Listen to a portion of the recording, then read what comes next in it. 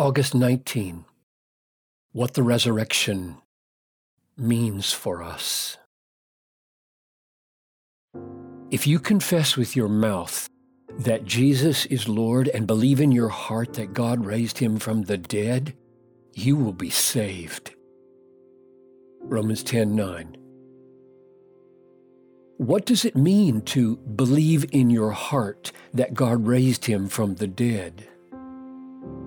Satan believes that God raised Jesus from the dead. He saw it happen.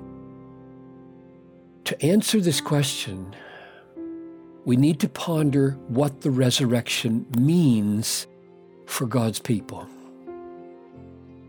The meaning of the resurrection is that God is for us. He aims to close ranks with us. He aims to overcome all our sense of abandonment and alienation. The resurrection of Jesus is God's declaration to Israel and to the world that we cannot work our way to glory, but that he intends to do the impossible to get us there. The resurrection is the promise of God that all who trust Jesus will be the beneficiaries of God's power to lead us in paths of righteousness and through the valley of death. Therefore, believing in your heart that God raised Jesus from the dead is much more than accepting a fact.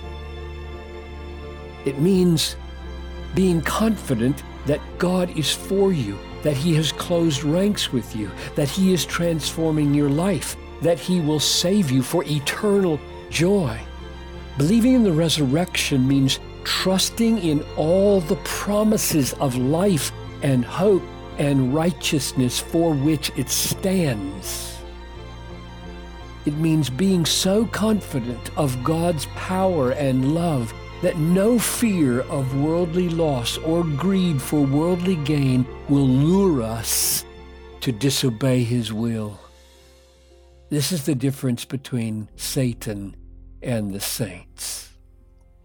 Oh, might God circumcise our hearts to love him, Deuteronomy 30, verse 6, and to rest in the resurrection of his Son.